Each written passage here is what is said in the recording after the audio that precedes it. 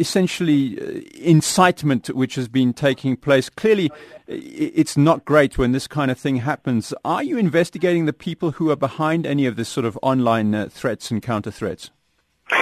Well, we let me say good afternoon to your listeners, and thank you for having us on your show.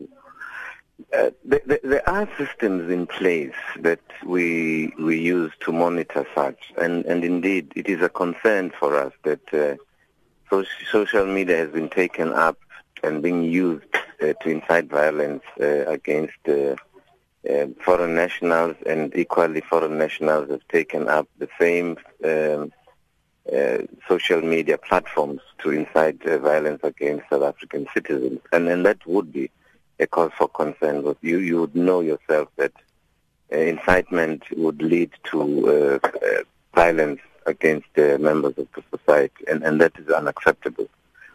So we have means and ways to monitor such as you'd understand, to make sure that such platforms are not used against members of the communities, and communities use these platforms for good reason. We've seen some people who faced legal sanction over some of the things they have posted on social media before. Specifically, I'm talking about racist comments, but incitement as well. I mean, do we potentially end up in a situation where some of these people who are fomenting this violence end up getting charged?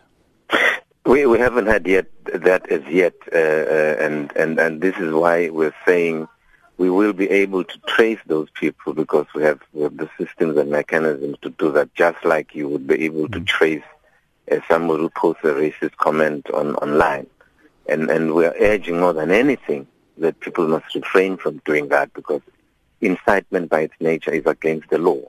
Whichever platform you use, whichever means you use, incitement is against the law, and that is our concern. And do you think there is a link between some of this incitement and some of the actual violence we have seen on the ground? I mean, are they being successful in their bids to incite? My suspicion for now is that there could be a link. It's something that has not been tested yet, but we would want to stop it before it becomes it actually exacerbates the problem that we are sitting with, or the challenges that we are sitting with.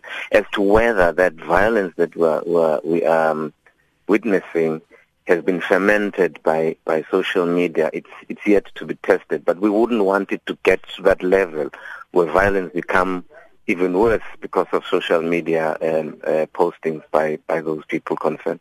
Thank you to the Justice, Crime Prevention and Security Cluster spokesperson, Piwa Dlamini, speaking to that issue, which is also our talking point today. And we kind of came to the talking point through this. Nigeria has requested the African Union step in to stop what it says are xenophobic attacks on its citizens and other Africans in South Africa. According to reports, the presidency in Abuja says there's a need for the continental body to intervene urgently, claiming that in the last 2 years, about 160 Nigerians have been killed in South Africa, including 20 last year. Earlier I spoke to a professor of international relations and the head of department from Wits University, Professor Gilbert Khadiagala. You know, as you put it, it's unprecedented, but I also think it's dramatic. It's probably Nigeria's growing frustration with the attacks, and